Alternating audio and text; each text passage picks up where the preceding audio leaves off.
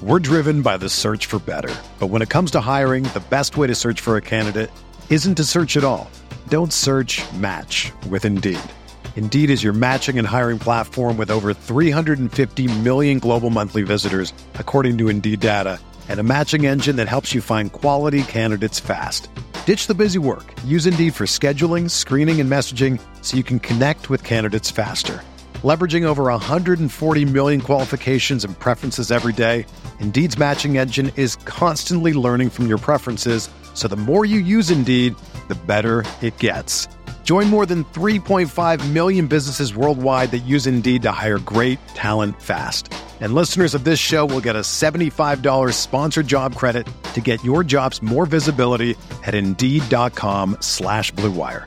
Just go to Indeed.com/Blue Wire right now and support our show by saying that you heard about Indeed on this podcast. That's Indeed.com/Blue Wire. Terms and conditions apply. Need to hire? You need Indeed. Do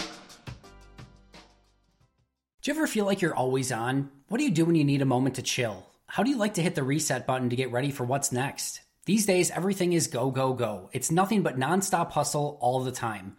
Work, family, friends, a million pressing social issues, and an expectation to be on 24/7. Sometimes you just need a moment to turn off and hit the reset button.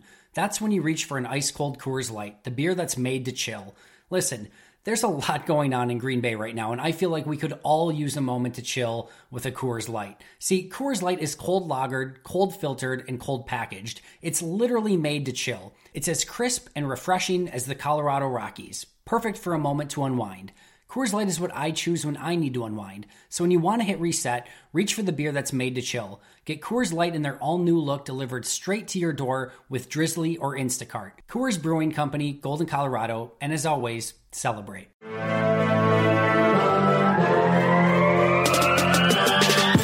20 minutes a day, 365 days a year.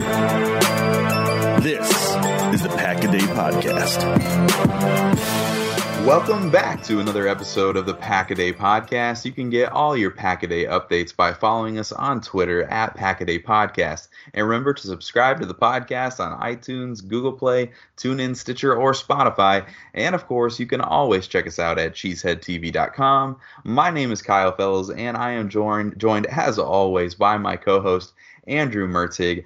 Welcome back to another Friday edition of the show. It is great to be here as always. It's that interesting time in the off season. There's the gap between the draft and OTAs, and we don't always know what to talk about. But I think we have some great subject matter for today, even though I believe the first thing we're going to talk about is something that I kind of feel like is bordering on ridiculous. So we do have a great show concept in general, but we are going to take a little bit of time to talk about the Tom Silverstein article that came out today. Andrew and I have both read it, and I would say, I haven't studied it carefully or examined it with a fine-tooth comb, looking for nuggets of truth here, but we've read it and we have some initial thoughts that we do want to share. So if you haven't read the piece, you're going to have to read that yourself. Silverstein basically says that there are some people who believe that the Packers organization might be headed into trouble because of the way that they have structured themselves. Mark Murphy has essentially placed himself in charge with Brian Gutekunst, Russ Ball, and Matt LaFleur all reporting directly to himself, Mark Murphy. This is a little bit of an odd structure for sure. We've talked about this in the past, but you'll have to read the full article to get the gist of what Tom is saying in full. But I'm going to read one of the quotes from the article, and then I'm going to let Andrew respond a little bit.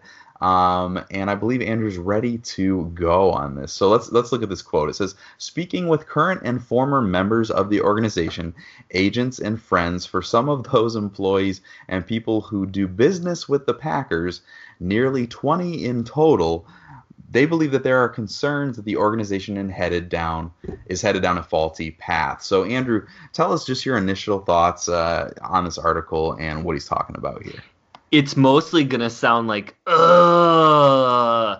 It seems like every time there is a downtime where there's nothing to talk about, there's these hit pieces that come out on the Packers organization, whether it's about Aaron Rodgers, whether it's about the structure, whether it's about whatever. This to me just reeks of Tom Silverstein needing something to write about in the doldrums of the offseason that are going to draw eyes to his articles. And I just don't get the argument at all.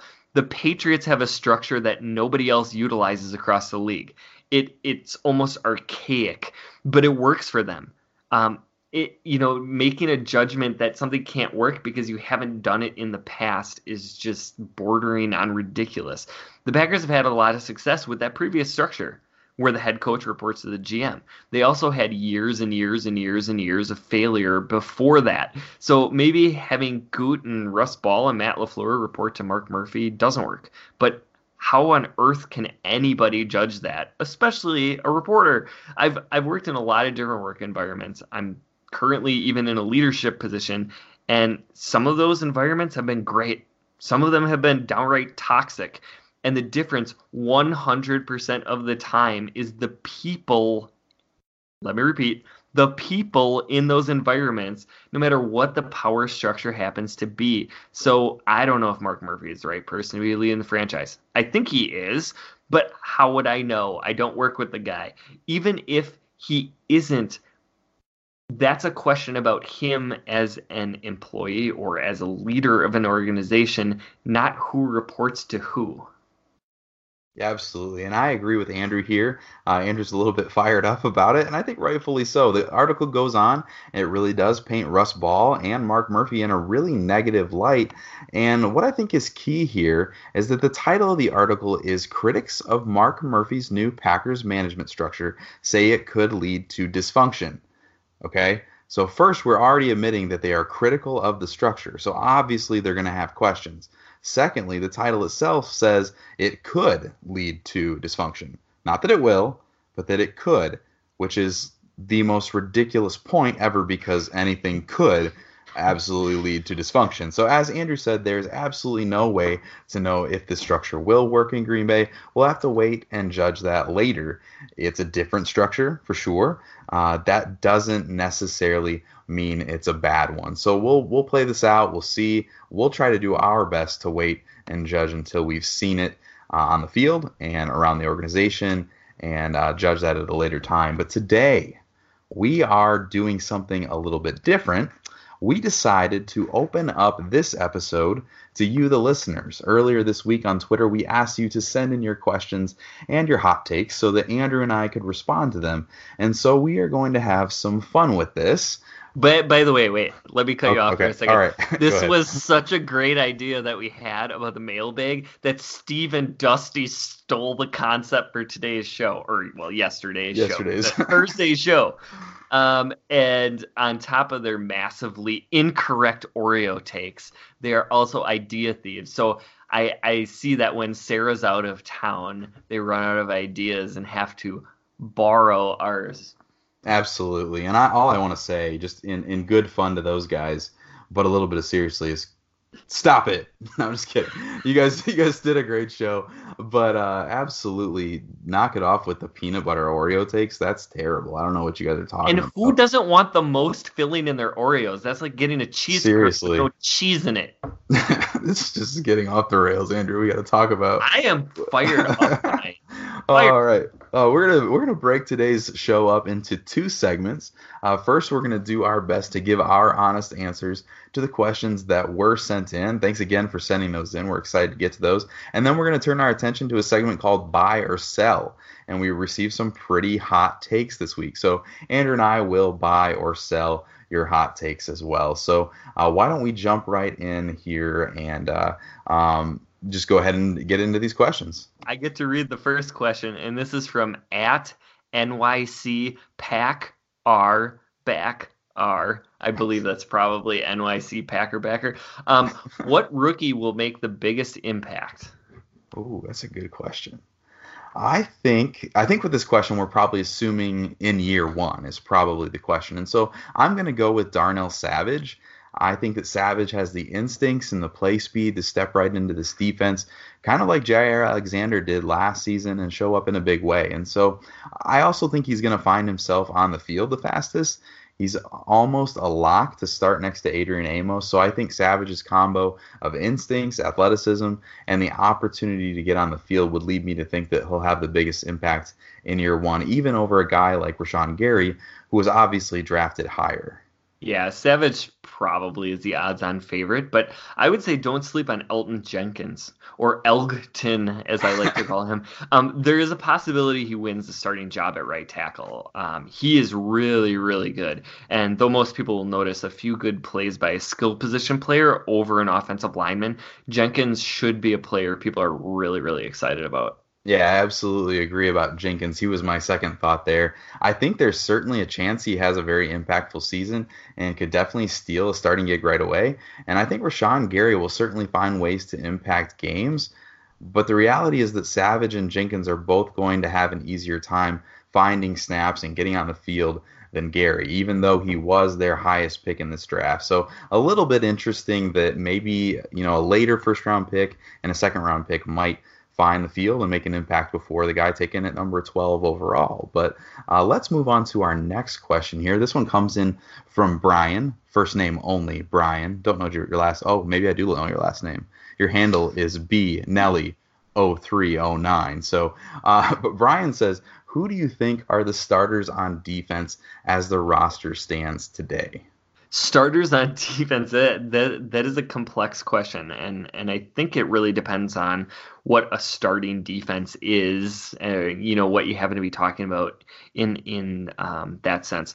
In the traditional 3-4, I think you go Mike Daniels, Kenny Clark, Dean Lowry as your linemen. At linebacker, probably Preston Smith, Blake Martinez, Oren Burks, and then Za'Darius Smith. And you would go Jair Alexander, Kevin King at corner, Adrian Amos, and Savage as the safeties. However, it is often said that nickel is really what your starting lineup is. And so I'm going to take a little bit of a different approach here. In passing situations, I think who I would put on the field are Za'Darius, Mike Daniels, Kenny Clark, Preston Smith, right? And then you have Rashawn Gary and Fackrell in a rotation there. I actually think Blake Martinez and Adrian Amos are your linebackers, so that's going to be a little weird to people. And then I have Jair, Kevin King, Tramon Williams, Josh Jackson, and Savage. And I think Amos actually could play that dime linebacker role. And so unless Josh Jones really proves something early, I think I could see Amos playing that because he's such a solid tackler and he's comfortable playing around the line. And I'm not really ready to put Oren Burks out there in important situations. Plus, the flexibility Tramon Williams and Savage would give Mike Pettin in the secondary. Being able to move the pass rushers around on top of that is really going to confuse the living daylights out of some of the opposing quarterbacks that they face. Yeah, 100% agree with Andrew here. And I think the best thing about thinking about who the starters are on this defense is that there are significantly less question marks than there have been in years past at this point in the offseason. I think the biggest question marks are probably around how big of a step forward Josh Jones and Oren Burks can make going into 2019. But really, this defensive unit is in a really good spot from a talent perspective, and that's really a testimony to how Brian Gutekunst attacked free agency and the draft this year. There simply aren't a lot of huge holes on this roster. Yeah, and Brian Gutekunst was somehow able to do that with Mark Murphy looking over his shoulder every second of the day. I almost made that joke, and I was like, I'm just going to, destroy it. So he stepped in there for me. I was just waiting for it. So our next question is from Peter at 88PJS. Do you think that's because he owns 88 pairs of pajamas? 88 PJs? Probably. I'm always so intrigued by people's Twitter handles. What position battles should we watch? Great question. I'm still thinking about pajamas. Okay, what position battles should we watch? I'm really excited to see who wins the starting guard jobs. I think most people assume that Billy Turner will end up at right guard. But Lane Taylor is lightly penciled in at left guard, and I think that there's an army of guys who are gunning for his spot. And the most threatening of which I think is probably second round pick Elgton Jenkins. And even apart from his performance, that was really bad. I tried to throw that G in there, and it just didn't happen. So I've eliminated that from my vocabulary. I'll strike that. But even apart from his performance, you have to think that the Packers will be eager to get their second round pick onto the field. But Green Bay also has Cole Madison back after a year away, and as a fifth round pick, he's someone who the Packers really liked and someone that Matt LaFleur said that he was really high on last year when he was in Tennessee. So, I know it's offensive line play, and that's not always the most exciting position or the one that gets the most attention, but I really am excited to see who wins these guard battles in camp and in the preseason. Yeah, and my first thought was also guard. And so when I knew you were talking about that, I really took a deep dive, and I think tight end is probably the position I'm most interested to see what happens, which is weird because the depth chart is almost solidified there. But we know LaFleur has always worked in and developed systems that utilize dual threat tight ends. And now he has a room with Jimmy Graham, who is not a good blocker, Jay Sternberger and Robert Tonyan, who have a ways to go to develop into decent blockers, and Mercedes Lewis, who has always been a really great blocking tight end, but was a massive disappointment in the passing game in 2018. So how LaFleur and Nathaniel Hackett utilize these players is going to be really fascinating to me. And also maybe the possibility of them adding another veteran, like maybe a Lee Smith. Yeah, absolutely. Peter at 88PJS, so still on our PJs here, also sent in a follow-up question, which I think is really interesting. He wants to know, is there going to be a real kicker competition in Green Bay this offseason? I'm way more interested in the long snapper competition. That's my way of dodging this question completely. Actually, thinking about it, maybe that's my ticket to fame. I'll become the foremost expert on long snappers. I'll develop some draft profiles, maybe evaluate the upcoming free agents. And long snappers are people too, right? Like Richard says. Right, yeah, absolutely. And seriously, I have absolutely no clue about Sam Ficken, but I know you do. You had some thoughts on Ficken and somebody else. I have some thoughts, but I mean, I don't know that they're good or informed. Just pretend. Seriously though, what would a long snapper competition even look like?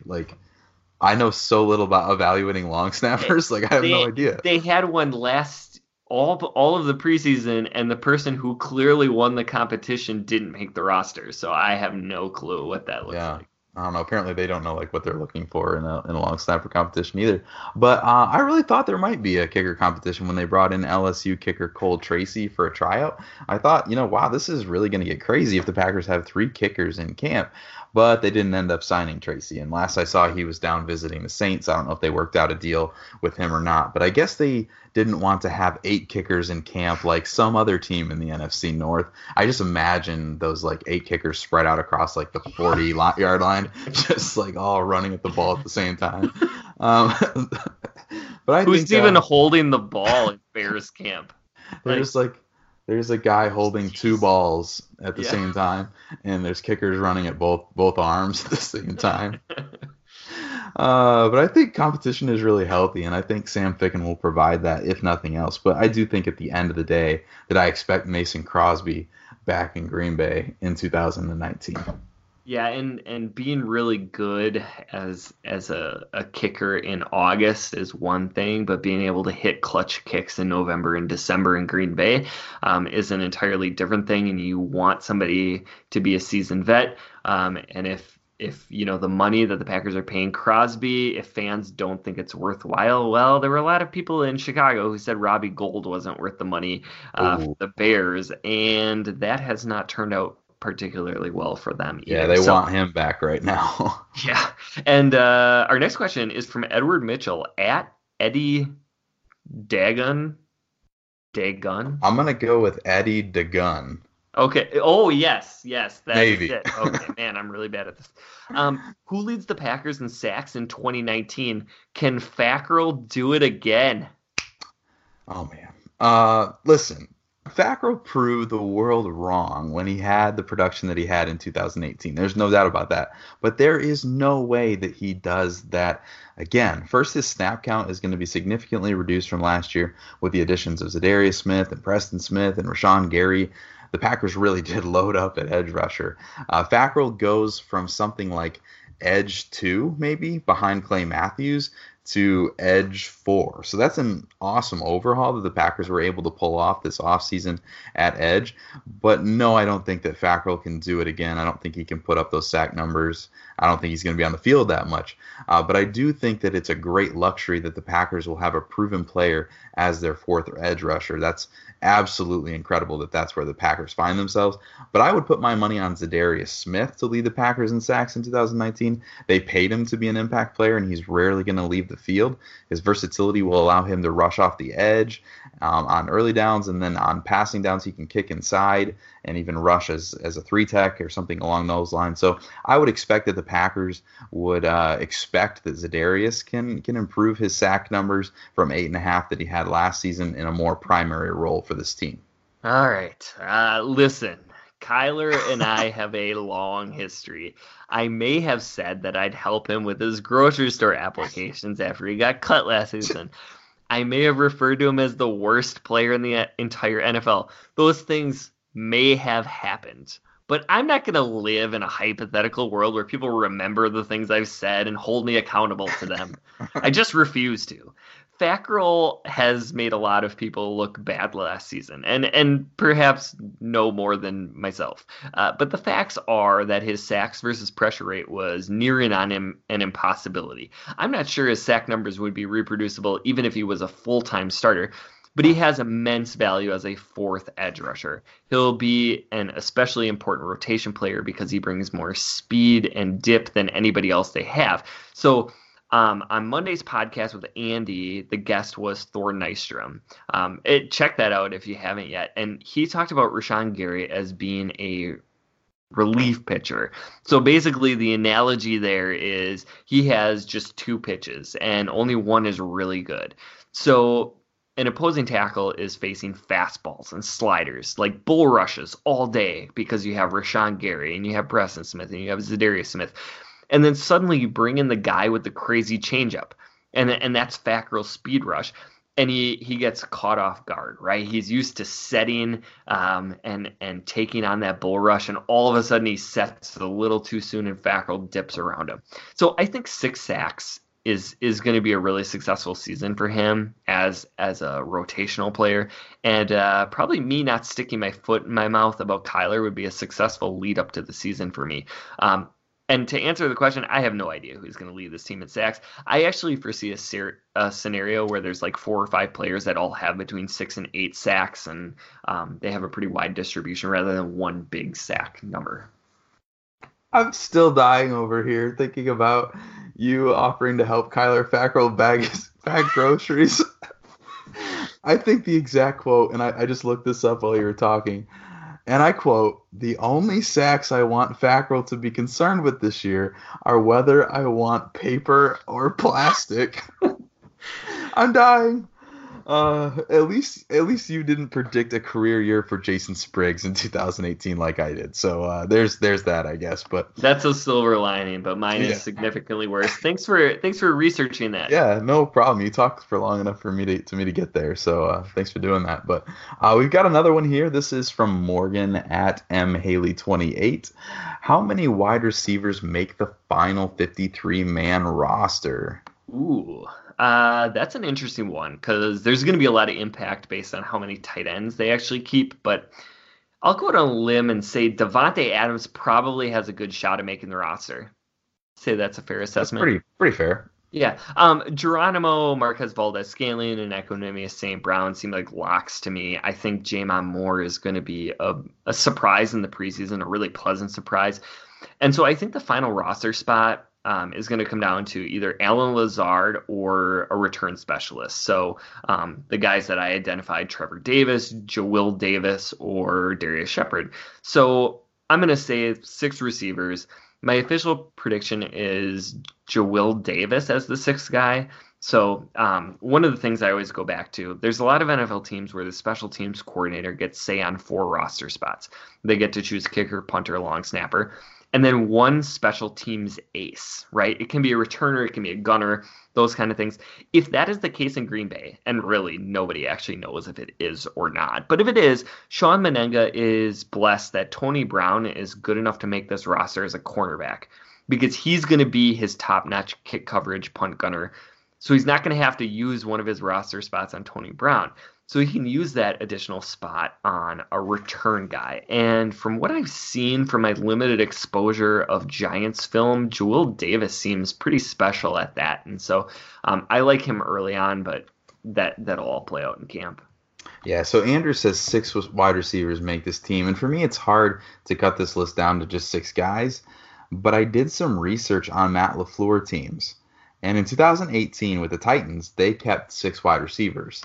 In 2017, when LaFleur was with the Rams, they kept 6 wide receivers. And in 2016, when he was with the Atlanta Falcons as the quarterback coach, they kept 6 wide receivers. You have to go all the way back to 2015 in Atlanta to get a team that kept more than 6 wide receivers on a team that Matt LaFleur helped construct. And so that said, I agree with Andrew that I think the Packers are going to keep 6 wide receivers. I think that LaFleur's system simply doesn't have as many wide receivers on the field at one time on a regular basis like McCarthy's did. And I think it's going to be really hard for guys that I love like Jake Kumerow and Allen Lazard to make this team, especially when you leave room for a returner, as Andrew mentioned. But now we want to turn our attention just for a few minutes to a few of you guys' hot takes, which were pretty hot. So we're gonna get into these. We're gonna kick this off. Buy or sell, and talk about this first hot take is about the 2019 rookie class. So from NYC Packer Backer, hot take: no rookie will play more than 50% of their potential snaps in the season.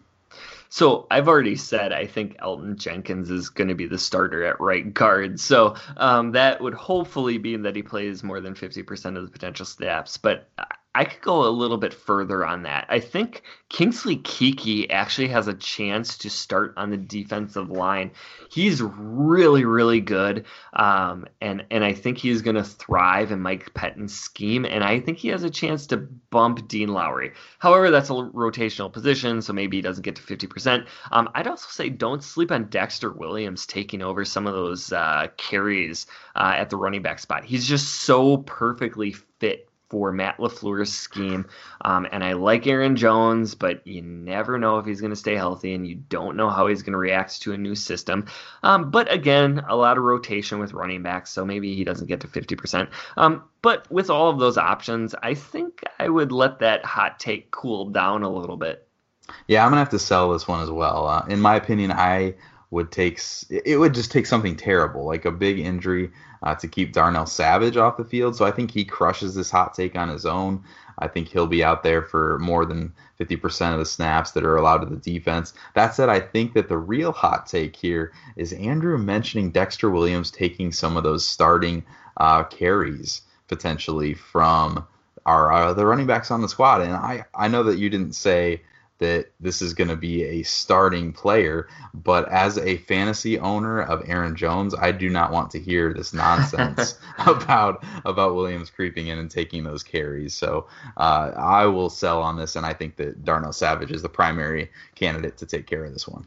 You know how frustrating Tennessee's running back situation has been to fantasy owners? Well, welcome to Green Bay. Matt LaFleur loves rotating those running backs.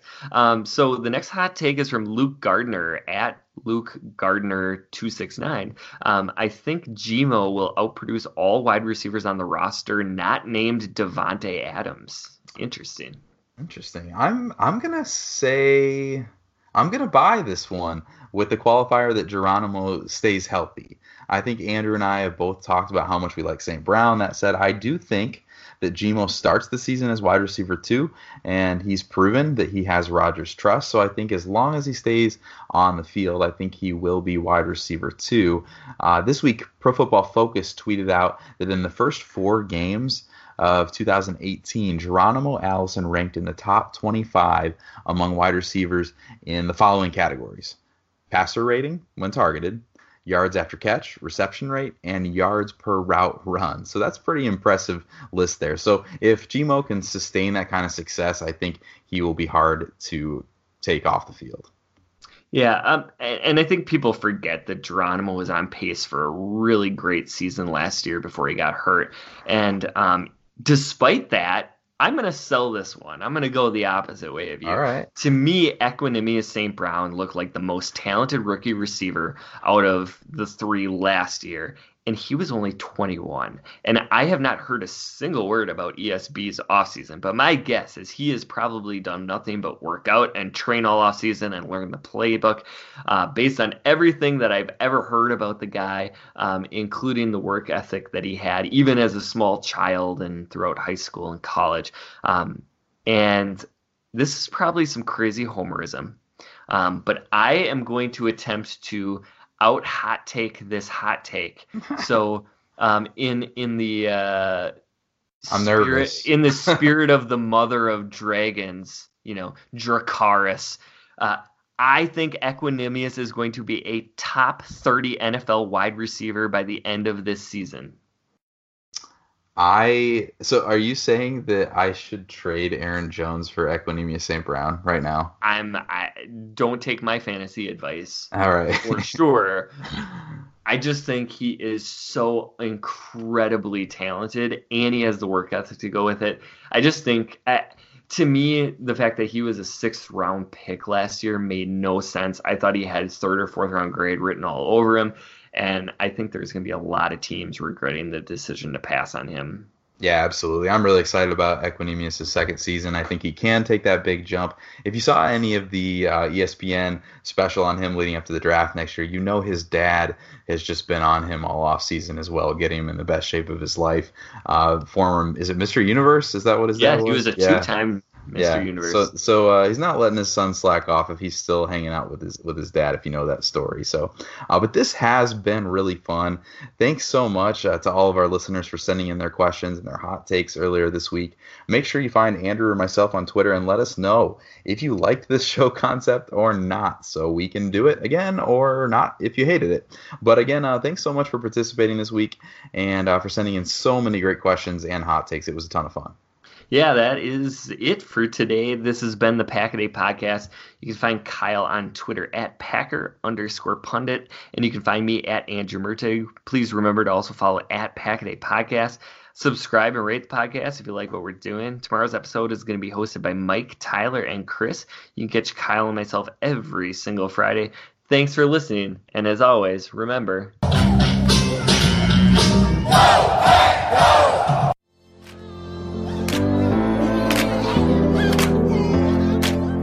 From the 16 of New York, first down, goal to go.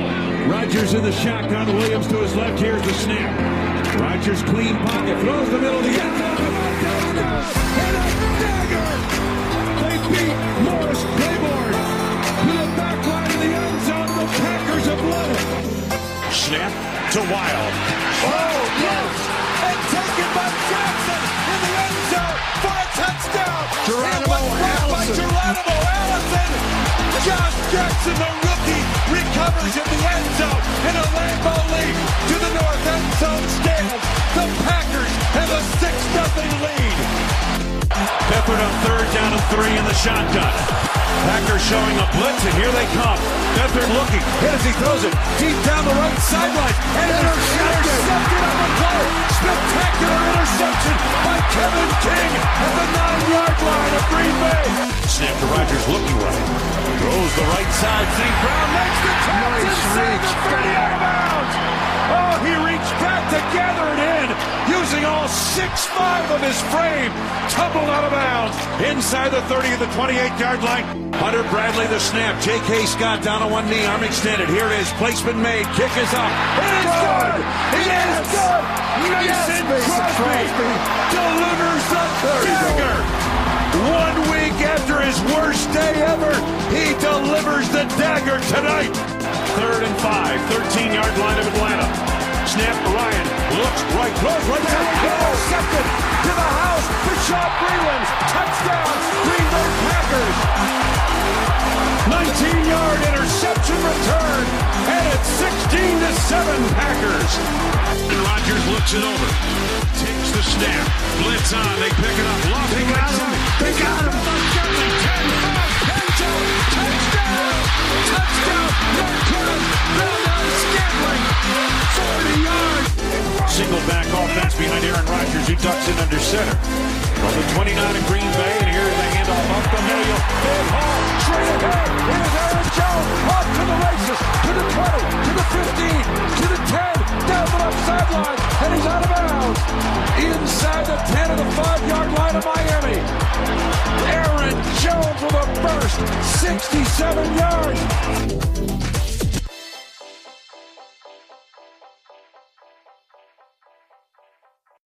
It's happening daily. We're being conned by the institutions we used to trust. The mainstream media is distracting us with meaningless headlines instead of focusing on the harsh realities facing American families. Time is short before something big happens, and that's why so many folks are preparing. They're becoming self-reliant by investing in emergency food storage from My Patriot Supply. Go to MyPatriotSupply.com and secure 4-week emergency food kits for each member of your family. Each kit contains tasty breakfasts, lunches, and dinners, averaging over 2,000 calories per day. Save $50 on each 4-week food kit you purchase. Plus, get free shipping on Ready Hour 4-week emergency food kits. You're not ready if it's not Ready Hour Foods. At My Patriot Supply, you can also get solar power generators, water filtration units, heirloom seeds, and survival gear. Order by 3 p.m. and your unmarked boxes ship the same day. Shop MyPatriotSupply.com today. MyPatriotSupply.com.